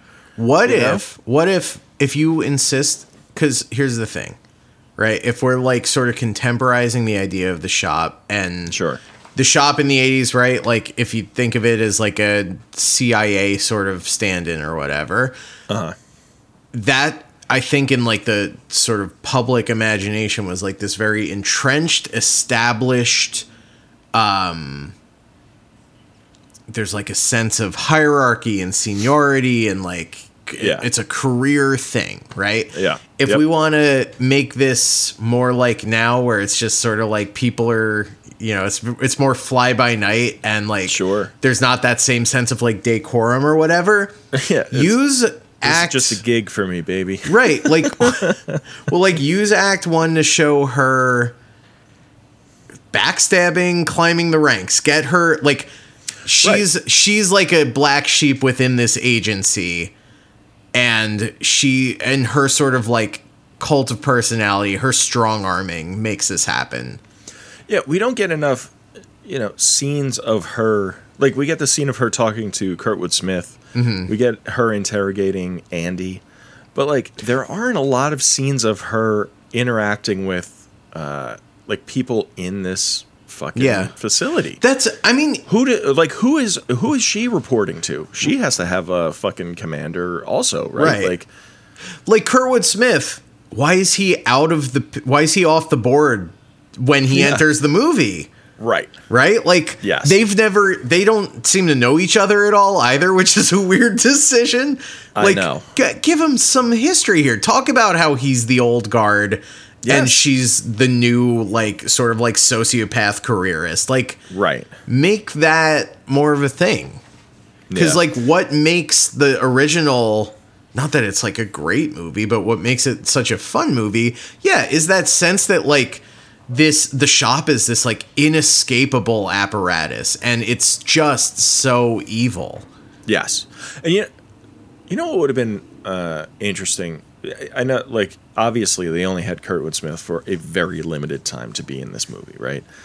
But, you know, his character seems to have, like, remorse for what he did, right? All the experiments on the kids and whatever else, right? What if, like you said, like, what if they bring him into the shop, right? What if they, like, have him there? And what if, like, Kurtwood Smith and Andy come face to face with each other for the first time since the experiment, right? Hey, now. That's something, man. That would have been a great scene. Right. And then, like, I don't know. Then you can have, like, maybe some sort of redemption for Kurtwood Smith's character, like maybe, you know, some sort of sacrifice on his part. But, like, I don't know.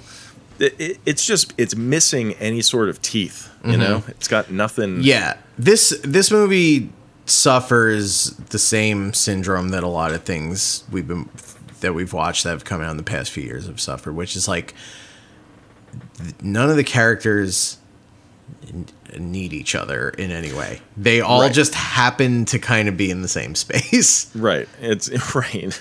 Yeah. Like, they just sort of, it's like they're all magnets of the same polarity. Like, they respond to each other, but in this way that just distances them from one another. Yeah, I mean, there's just, I don't know, the interaction, it's just, like, so unnatural. It just feels very unnatural. And because of that, because everybody feels so one note, you can't care. Like, you don't care about any of these people. It is. Like Charlie kills her father, right? And we're supposed to feel, like, bad about that. But fucking sleepy Zac Efron, you know, this old sleepy Zac. Yeah. Sleepy Zac. I've seen him before. This guy, he doesn't eat any carbs. No carbs. He's got 10 abs. 10. When he falls asleep, falling asleep all the time. All the time. Oh, man.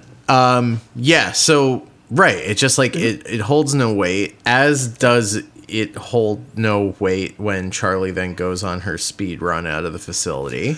Well, right. Okay. So this. So what do we... So far, Charlie has killed a cat and that guy in the car, right? And in both of those situations, like, she only partly... Like, she really injured both of them, and then she had to kill them. And the cat she felt, like, kind of bad about. The guy, we don't really see any remorse for that, right? So now she just goes on this fucking, like, killing spree where she's, like, making her way out of the facility. And she's killing guards. There's that one woman, Gail, who, like, she's like, my name's Gail. I can help you. My name's Gail. Yeah, I'm a person. And fucking, and that's when Charlie's like, liar, liar, pants on fire. And she should have said, liar, liar, Gail's on fire, but okay. She lights this woman on fire. I don't know. She also, they have, like, cells in the facility, and she unlocks all of the cells, but apparently only one of them is occupied. Yes. Yes. Just John Rainbird. Just John Rainbird. What happened? Because last time we saw where he lived was in a loft with all of his art and industrial music. They just, like, locked him up when... Right? Like, when what the fuck is that, when he man? did exactly what they asked. Right. I don't know. I was expecting some sort of, like cabin in the woods situation where, like, the doors open and, like, multiple, like, people with powers and different things they're escaping and whatever, right?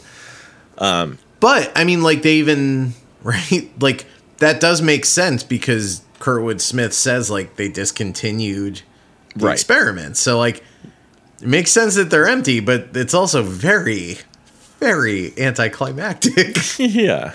So, by the way, yeah, is there a worse character name in the history of film than Dr. Joseph Wanless? Wanless? Come on, Liz. Get it together. One more Kurtwood thing also before I forget. Yeah. I loved his line where he's like, and one day when she's older, she'll be able to detonate a nuclear bomb with her mind. Yeah. Damn. That's cool. I mean, that's such a cool idea that they introduce and don't do anything with. Yeah. Like, even if she didn't detonate a nuke in the building, right? How cool would it have been if she did blow up the building? Well, right? she kind of does, doesn't she? As they're walking, she burns away? it down, Yeah. like it, you know. But it's I'm also saying, a like, concrete building, so it's like good luck burning that down. Exactly. Blow that motherfucker up. I don't know. Blow Whatever. that motherfucker up. So she's making her way out. There are multiple guards, and then John Rainbird pops out, and Right, she does meet her natural enemy, which is guards in fireproof suits. yeah, And then he just turn the domes. sprinklers on. Yeah. And then he just domes them. Rainbird just domes them. Rainbird domes them, and then he like kneels down before her, and Right, 'cause go He does have that line earlier in the movie when he's talking to Hollister where he's like, she's my sister, my mother, my butcher, my baker, my candlestick maker. So he kneels down in front of Charlie and like sort of just bows his head, and she starts heating him up, and he starts smoking, like, and he's breathing out, and he's breathing smoke out, meaning that his insides are burning, are being cooked up. But then she sees her reflection in the mirror, and she stops, and she doesn't kill him. And then she just walks out. Which, fuck, I've seen this in movies, and it bumps me every time. I think it's so annoying. Your main character, your protagonist or whatever, will kill a bunch of like nameless sort of like lackeys of your big bad villain, right? And killing without impunity, just like fucking going and just murdering everybody. But then Not even Gale is spared. Not even Gale, right? And then when the hero gets to the bad guy and has the opportunity to kill them, they grow like a moral center, and they're like, oh, I'm better than you. You're like, you just left a wake of death behind you, and you stopped right at the guy who caused all of this. Right. Like, although it did kill Mother, Rainbird killed Mother, and for that reason, Rainbird must go. Yeah. Yeah, I was going to say, because I kind of forgot Rainbird killed Mother for a second. I was going to say, he didn't really do much. He killed Mom. He killed Mom, and Mom was the best actor in the movie, so right. that's unforgivable. Why he He's like, there can't be two good actors in this movie. One of us has to go. Oh, yeah, he's good, too. Yeah. Do you see me just accidentally lower my chair? Yeah, is that what happened? Yeah, I was like fiddling with the thing, and I thought I was as low as I could go, but now I'm as low as I can go. Yeah. So Charlie walks out of the facility, right? Which is also on the beach. This shadowy government organization. Yeah, it's in Malibu. Has a beachfront property. What? Yeah, it's crazy. Yes. Bob Dylan lives next door. Right. So he's making a bunch of racket. She sits down on the beach, and then Rainbird walks out and like puts his hand out, and she takes his hand, and he picks her up, and they walk down the beach, and like he carries her down the beach, sort of like how there were two footsteps in the sand, and two sets of footprints, and then there was only one, and it was John Rainbird carrying me. Where were you when my mom died? I was there killing her. I killed her. I actually did that. I'm John Rainwater. Yeah. Yeah. So what do you make of that sort of thematically? I guess. Well, does the cycle of trauma continue? I don't. Well, that's the thing. I don't know. Like, I don't know. Rainbird, like you said, like he had a few lines about how like she's my sister, like she's my mother, like that, like, whatever. That they're connected. Right. Right. So maybe this is some sort of surrogate family now, and now he's going to teach her how to use her powers or some bullshit like that. But like, he killed her mom and also lured her there, causing her father to die. Right. Well, yes. Like Lord, he was the one who fucking shot all those cops and poor what's his name? Irv Manders. Irv Manders. But he's the reason that that her mom is dead and that they captured her dad. You know, I don't know. I don't know what to make of this. I do like the last shot of them walking down the beach. I think that looks really good. Yeah, I think the credits playing over. Yeah, the credits look good over it too. Yeah, like that whole thing, you don't see that very often. It usually just like goes to black and then we're out. But yeah, and we talked about it. We texted each other about it earlier, but we didn't talk about it at all on this episode. Oh, the score, baby! Got it out of my system. Oh yeah, let's talk about the score. It's good. It's really good. And guess who did it? It's the fucking man. It's the guy that you want to score all of your genre films. Mr. Tangerine Dream? Yeah. It's John Carpenter. Of course it's John Carpenter. And John Carpenter. It's extremely John Carpenter. I think when I saw this in the theater, I didn't know that, and I didn't even put it together. Like I wasn't paying attention to the score; it just washed over me. And then finding out about it later, and then listening to it, I'm like, oh my god! Yeah, how did I not hear those all those little riffs, like minor key riffs, all eighth notes. It's such a good. It's so nice. Like what's so nice about it is like if not for this, it would be, I don't know. There's so many film scores, especially for like lower budget stuff like this, where it's like sound effects almost. Sure. You know. Oh yeah. Like it's like that. Okay, we're gonna take this this low drone. Yeah, it's a low drone, and then I'm gonna this glass. I'm gonna rub my hand on the glass, and it's gonna make a creaky sound, and then we're gonna use that. And I heard, by the way, while I was riding my bike today, I heard the Christopher Nolan trailer drone. You know, the one that goes like, the Inception drone. I heard it at a construction site. Weird. Yeah, it was like, I don't know what kind of equipment it was, but there's something in the world that does that. They were probably pulling a temporal pincer movement. I'll bet you my next paycheck, dude. Yeah, they were. just like the boss on the construction site being like, "The fuck's the matter with you? What, you never done a temporal pincer before? Come on."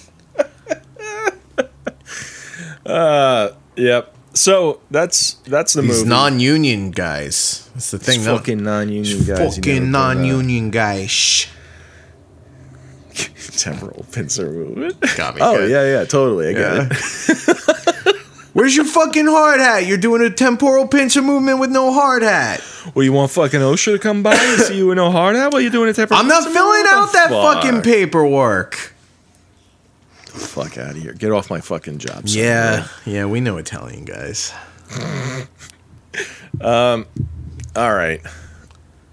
Segments? I think that's it. Let's get into some segments. This is... Oh, that hurt my parts. Oh, that hurts my parts. Yeah, well, something's got to hurt my parts, eh? I mean, Irv Zac Manders. Efron. Oh, I think the whole Irv Manders side quest where we have to unlock his wife. I sure didn't need his that. wife to forgive him, and she can't speak. All right.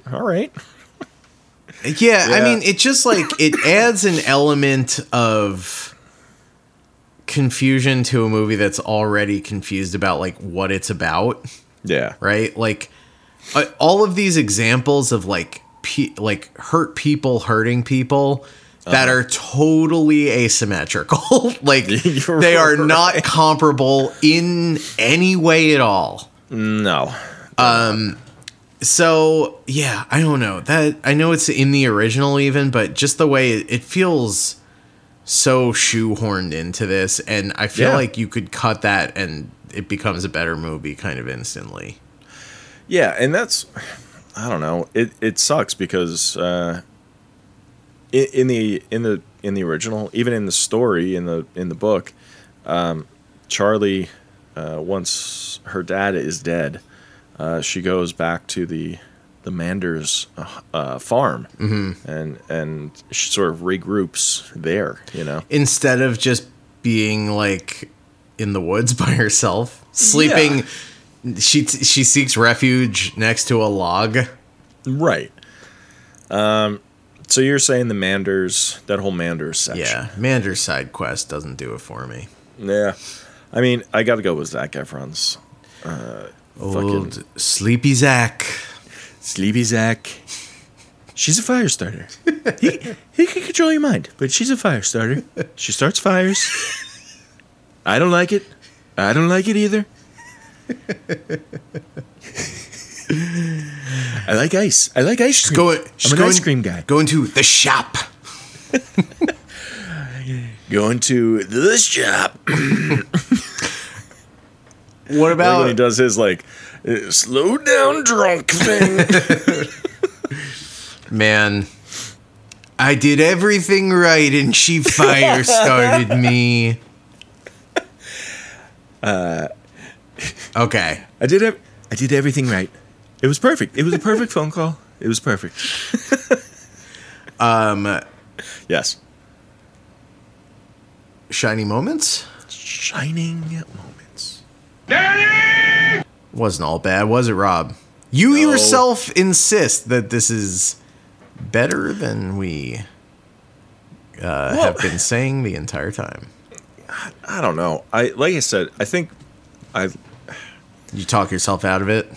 No, there's just like there are seeds. There are moments that are like that come through where you're like, oh man, I wish the movie was more like this. Mm-hmm.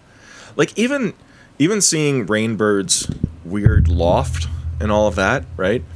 That's weird. For him, that guy to be living like that. Yeah, it is kind of analogous to the Scatman Crothers porn mansion, right? Where it's like, why do we need to know that about it? What are we doing here? Yeah, but I liked it though. Yeah, it colors the background of this guy. Sure, having any information about any character is right. Phenomenal. Right. Like how tightly we cling to the guy whose life couldn't be better. Right. Sunshine on my shoulders. It's just, yeah. Yes. So, but that's my shining moment is. I mean, it's the score. The score is score is so much better than the movie itself. Yeah. But it's also I mean, I wish more movies would hire John Carpenter to score their fucking movie. Yeah, if he doesn't want to direct movies, I'll bet you anything he wants to plink away on a synthesizer. Dude, he said in interviews, people have asked him, why don't you score movies anymore? He's like, well, nobody's asked me. Yeah. And I assume after that, people started asking him to do it. But just Jesus Christ. More of that, please. Please. What was your shining moment? Oh, me? Yeah, probably the scene with Mommy and John Rainbird. Sure. That's good stuff. That is good. They were, like I said, they were very good. Yeah. It's a shame that... Shout out to Sidney Lemon and Michael Grey Eyes. Yeah. Would it have been better if Zac Efron died and it was just a mommy-daughter road trip kind of thing after that? Yeah, like they do take some liberties. Right? And why not let that be one? Right? How... Considering... that would be fun to, like, sort of... it's almost like a... It's like a miscasting kind of thing, like a Drew Barrymore in Scream or whatever, where they're like, oh, Zac Efron's in this movie, and then he fucking dies in 20 minutes. Let's go. Kill him. He's basically dead already. Yeah. Give the kid a fucking sandwich, please. Something. Fuck. Something. He's like, he's got nothing. He has no energy. Just give him like an IV drip at least, yeah. Yeah. I saw Zac Efron one time at Runyon Canyon when I was out visiting my sister and your sister. Yeah? Went to Runyon and I saw Efron. Did you say anything to him? Say hi? Yeah, I was like, fucking wake up, dude. Saw him, he was sleeping under a tree. Yeah. He was passed out on a rock. Yeah. His beard like was down to his knees. I don't know how long he'd been there. All right. So that's Shining Moments. Guess that brings us to our next segment. King tropes? King tropes. King tropes! If you said it before, you just say so. We'll add it to our running list of king tropes. Why are all the children always evil? Why so many one-liners for people? King wanted to. Why are all the children always evil? King wanted to. Why so many one-liners for people? King wanted to. Why's there always gonna be a greaser? King wanted to. You just need to trust this, guys. Go to Flatline Device. I drive a great distance just to die. Just to die. King tropes. I almost said Shining Moments. I thought you were going to say shut up. That's how I'm feeling every time I hear that song. No, it's a good song. It's a good song. People like this song. Good song. What was the other one? The Aerials one? Oh, it was Joe Hill. That was for Joe Hill. Yeah. Joe Hill has his tropes too. Something like that. Yeah. Not much more to it than that. Yeah. Yeah. That's fine though. That's a good start. King tropes. Surrogate families at the end there. Yeah. Rainbird is like, I'm going to kill your whole family and then I will be daddy. It's, you ever see Tim and Eric's $1 billion movie? No. Oh. There's like a whole thing where, I forget even what the plot of that movie is, but they're doing something where they're like trying to rehabilitate this like derelict shopping mall. Like that's sort of like the whole movie takes place in this like mostly abandoned shopping mall. And there's a guy running a used toilet paper store there who has I think that's the same guy, right? Same character. There is a used toilet paper store, but one of the store owners has like a son, and like Tim sees him. He's like, this boy, where you been keeping this boy? And he's sort of like, tell you what, you come over here, I'll show you the ropes, I'll show you how should I be a real man. Basically just like makes him his son. Yeah. It's kind of that. It's kind of like that. Yeah. That movie. What else? I think is good. I think people don't like it, but I didn't even know that it existed. Really? Oh man. Yeah. John C. Reilly plays Taquito, this guy who like always has the flu the whole time he's in the movie. And he also makes his own computer called the Tacuter. That's important. I never really got into Tim and Eric, but I think I should. It's real silly. I think you'll enjoy it. Yeah. Some more silly stuff, please. Yeah. Oh right, you hadn't even seen Celery Man or Tane. I hadn't. Yeah. You had to show me Tane. Thank God. Now Tane I can get down with. Sure. Yeah. Okay. So what are we doing? King tropes, right? King tropes. What do you got? The shop, obviously that doesn't count, right? Whoa! Rare appearance from another cat named the Beans. Beansy. Hello, Beansy. Can I tell you something? I think I'm a Please. Beansy. I think Beansy's my number one. Yeah. Yeah. Maybe it's just because Like, I feel like she's like the musician's musician. Yeah. She's the George Harrison of the group. Yeah. She's not doing as much, but like she's really holding it down. No, she's deep in the pocket. Is just the sweetest little kitty. Yeah. She's the first one to greet me when I come home. Yeah. And then I pick her up and then we snuggle for a bit.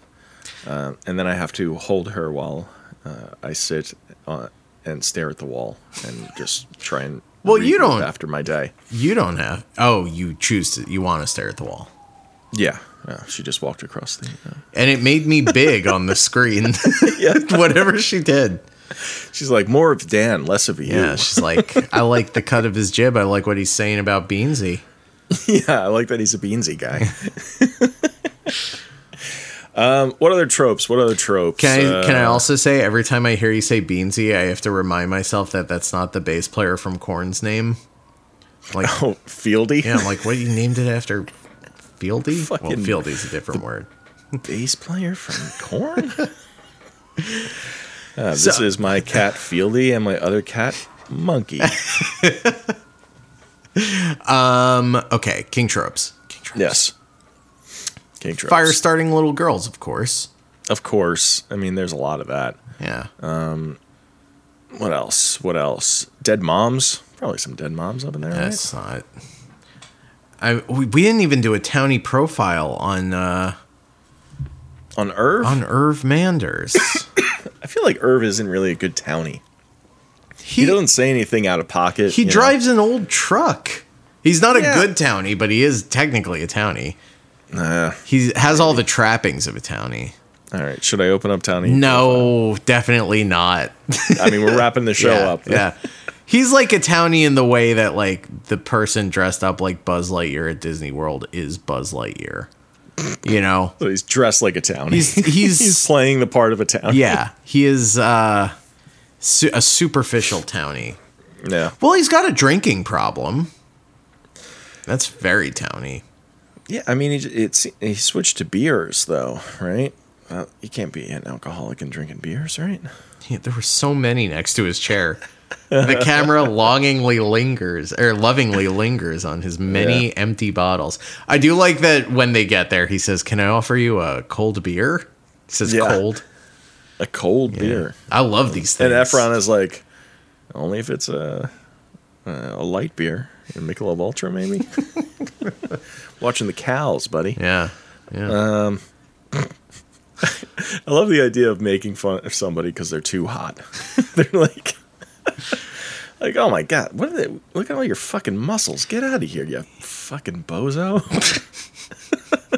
Clown, loser, too many muscles. Yeah. I honestly, Rob. Yeah. I'm feeling trope shy today. Yeah. I'm shy. You're shy. I'm shy about tropes. Not a ton. Like, it's tough with these remakes because you're like, oh, well, everything is a trope because it's been done twice at least. And then, you remember we watched Firestarter 2 Rekindled? Sure do. Wait, is that the one with the girl from Wet Hot American Summer? Yes, it is. Okay. Yeah. I always worry I'm going to mix that up with Carrie 2, The Rage. Or The Rage, Carrie 2. Yeah. Yeah. That's a good one, too. Z-Type B, R.I.P. Z-Type B gets his dick shot off to death. With a harpoon gun. Rest in penis. See, that's the kind of shit that I'm talking about. Is like, I'm never going to fucking forget that. You know?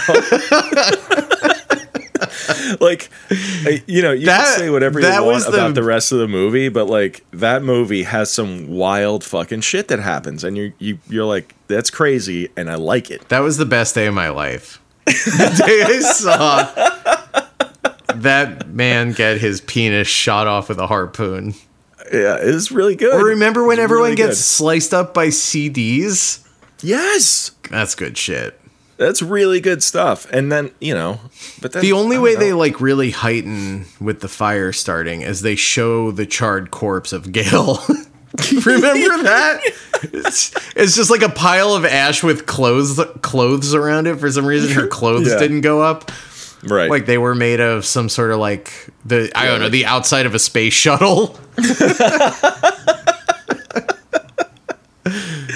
Yeah, it would have been fun if like Gail had burned up and like her charred body was still like in the same shape, and then Charlie just comes over and like touches it or like I was thinking like she just comes over and goes like and just blows it and then just like blows dusts Gail away. Yeah.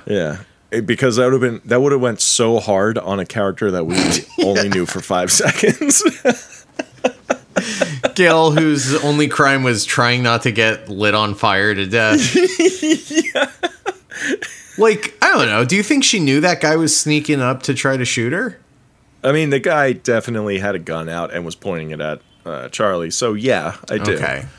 But also, like, I don't know. It's a high fucking stress situation, Here's the thing. Gail is no angel. Right. Like, that whole conversation from earlier when Zac Efron is telling her about the 2 agents that stole her as a baby and he killed them, but they probably had families that loved them. Like, Gail, I don't know what her job was at this facility. I understand she works for, like, a bad, government organization, whatever. She was in HR. She was in HR. She was in charge of everybody's leaves. But fucking, I mean, what is Gail, Who's waiting for her at home? So she's credited as Agent Gail, which is so funny. Agent Gail. Agent Gail. That's might as well be Agent Cody Banks. Burn her.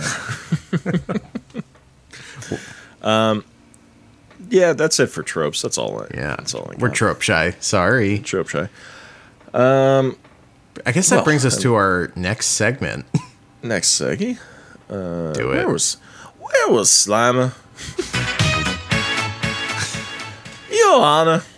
Oh, guess we're members of the jury. Guess we're killing a mockingbird, eh? Yeah. What do you think? Did you see any Slimers up in here? Now, my client is a simple onion head. Now, I know around these parts we are unaccustomed to glowing green ghoulies and ghosts. However, the question we are trying to answer here today is, was this Slimer, so-called, in Firestarter 2022? Did you see Slimer anywhere in here? I don't think so. No, there was nothing got slimed. There were no hot dogs. Nobody. I mean, besides that sandwich over at Irv's, I don't think anybody ate anything in this movie. Yeah, it's a pretty dry movie. Yeah. Right? Imagine, kind of like you were saying before with the cabin in the woods thing. Like, what if all the doors open and a bunch of, Slimer, Muncher, girl Slimer, Muncher. Yeah. There's surely like there's like a hillbilly Slimer. I'm sure. Right? Like it becomes like Snoopy's family. Yeah, I was gonna say Snoopy's cousin Spike. He's not a hillbilly. He's from Arizona, No. I think. Yeah, he's from the desert. Yeah. But yeah, there's a bunch of just it's a family reunion of a Scooby Dum situation. Yeah. Yeah. So no Slimers? No Slimers. Tragically, no. And Rob, I suppose it's time to move on to our this can't be right. Penis ultimate segment? No. Penultimate. Penultimate. Our ultimate peen segment, where we this is whip 'em out. You gotta have something on the board for that, right? Yeah, not at the ready. I didn't. Sick balls. There we go. There it is. This is whip 'em out. No. Approximately 20,000 people logged on. Oh wait, hold on. Oh, I forgot to name the segment, eh? Yeah. IMDb. They just cheated us. This isn't fair. This isn't fair, but this is IMDb, where we compare our opinion of the movie against the weighted average user score on IMDb.com. Rob, 20,000 souls, give or take, logged on to IMDb.com, awarded this film a weighted rating average rating of 4.6 out of 10 stars. Yeah. Now, you famously think this is the most underappreciated film of the past 20, 30 years. Yeah. So, surely where do that's not high enough for you. What would you rate this thing? I think that's kind of the right number, 4.5. I think between the score being excellent, between that and hold on, Michael Greyeyes and Sidney Lemon and their scenes throughout the movie. Throw a couple points towards that. 4.5 is right. I think I didn't care for the little girl actor. She was and fine. maybe Come on. I know you're saying, but maybe it's because of the script, whatever. Like, yeah, she was fine, but the script is fucking terrible. It's really bad, yeah. And Zac Efron is really tough to watch in this.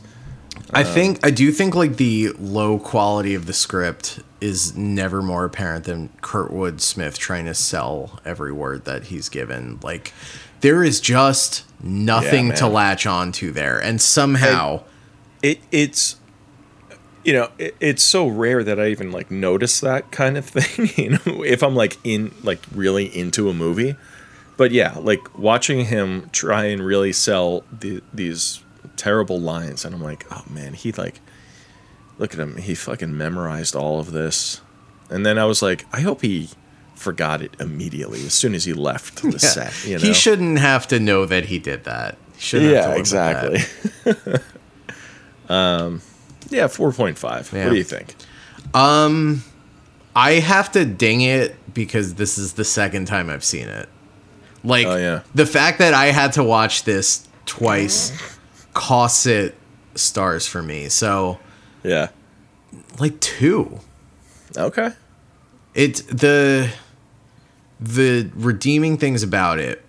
Yes. Are far outweighed by the things that make it incredibly boring and unpleasant.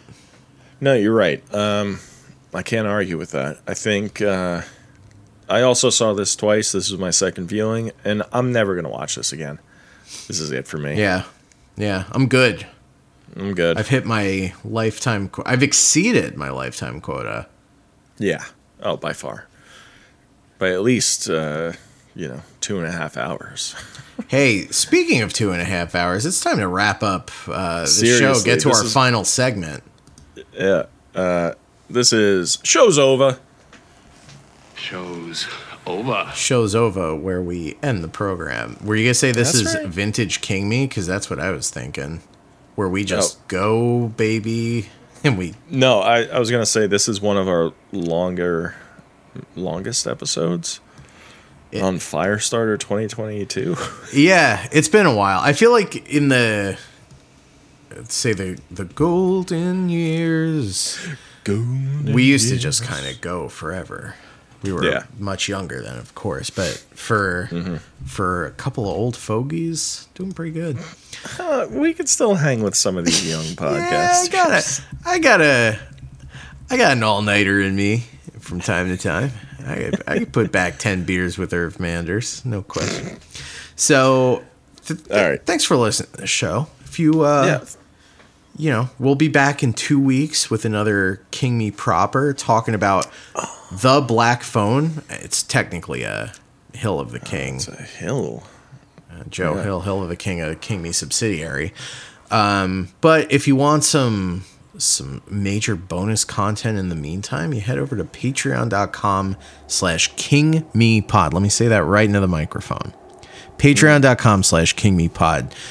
Not only do you get a bonus Friday episode every non-King Me week where we talk about some kind of frickin' genre movie or whatever. We just finished up our William Friedkin series. That's right. We have a couple of requests coming up. Yes, we do. Tell me about that. Well, as a patron, a King Me patron, you are entitled to bossing us around. It's like Findom, but in reverse. Like we're the piggies. Fin-doming? We're the piggies. Yeah, we're being. Yeah. It's fin subbing, I guess. Yeah. So. Yeah, you would be. Yeah, I guess we're fin subbing, And you're daddy. We're the piggies, and you're like throwing change at us. Yeah, and we're oinking and sniffing Right. around at it. But yeah, when you sign up, $5 a month, you're entitled to a request. We'll talk about any freaking movie you want, whether it be Puss in Boots, The Holy Mountain, That's right. or what do we got coming up next week again? I was just trying to remember that. Speak No Evil. Yeah, that sounds right. Yeah, which is a Scandinavian horror film, right? Is it? Isn't it? Am I getting that right? I don't know. Oh, wow. All right. So I did research and forgot. Okay. It's Danish. Danish film. It's making me hungry already. All right. No, they only eat, like fermented fish there. Oh yeah, Yeah. the gross. Yeah. Lutefisk. That's actually Lutefisk. Norwegian, but who's counting? All right, so $5 a month to get you that, and also our unabridged Tuesday episodes, our Twin Peaks series that we've been doing. Perhaps you've heard the first half of some episodes of and Twins, but Peaks. I keep forgetting to do it right. But yeah, sign up for the Patreon. Get the whole episode. It's twice as long, baby. And last thing I'll say about this. I'm sorry. I just get so passionate. I just want to talk about it. You can sign up for a week trial. Oh yeah, For free. 7. Yeah. Excuse me. Check out the free stuff, baby. Yeah, get it for free. Go through the whole back catalog. Listen to so much of us that you're like, I never want to hear these guys again. And then cancel. You can do that. It's fine. We get It's it. fine. We don't want to be us as much as you don't want to hear us. Yeah. Yeah, I mean, remember when we said we were the little piggies just a minute ago? Yeah. We have a very low opinion of ourselves. So no harm, no foul. Yeah. All right. Guys, thank you very much for listening. And until next time, right? Until next time, I'm Dan. Oh shit. I'm Rob. Stephen King. Avon. Stephen King.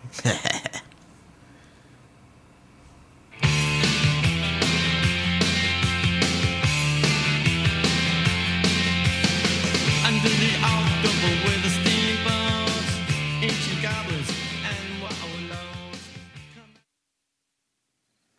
We sure did.